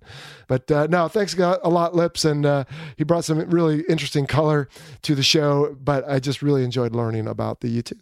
Yeah, I did too. Great interview, Jello. A lot of fascinating information in there. Awesome. That was a lot of fun. Thank you. I probably should have asked him if that's where the rock band U2 got their name, but I don't know. Maybe that's something else. I don't think they hyphenate them. So now I'm going to Wikipedia that and see what it says. Yeah, we'll come back for next episode. All right, well, we can transition to wrapping up then. You heard in the interview there, we talked about the various Patreon folks who help support the show. We really do appreciate them. And if you head over to patreon.com and search for the Fighter Pilot Podcast, you can join the ranks. Have about 475 folks that do support the show. And it doesn't just help keep the show going. They really do get cool things. Everything from early release of the episode to merchandise to 30-minute debriefs and even a mention on the show. So we do have a new strike lead, Jeremy Hasby, and a new mission commander, Akita Adams. The views expressed in this presentation are the personal views of the hosts and our guest and do not necessarily represent the position of the Department of Defense or its components.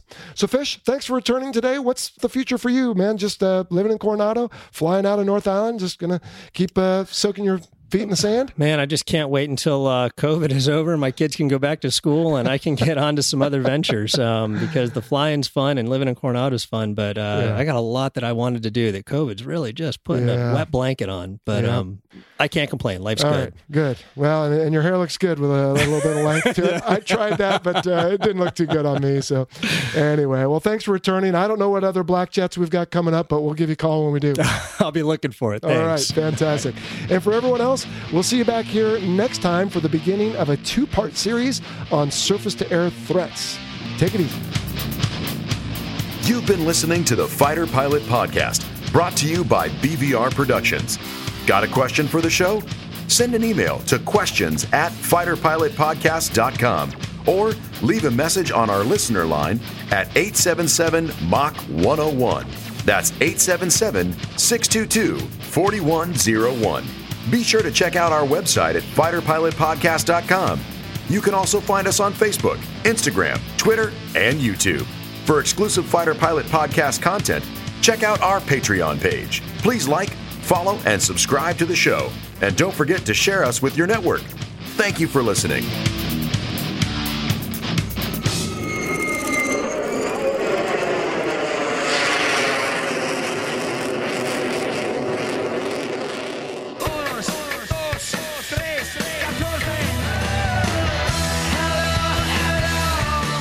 All right, Fish. It says here that in March 1978, the group changed their name to U2. And because of the different potential names they had, they said they picked that one because of its ambiguity and open-ended interpretations. I wonder what other interpretations there are of U2. That sounds like a... what was that? What's that website you can go to where you find out what all those Snopes or something? Yeah, I can't remember, but that's ambiguous. Okay. It also says here it's because it was the name the band disliked the least.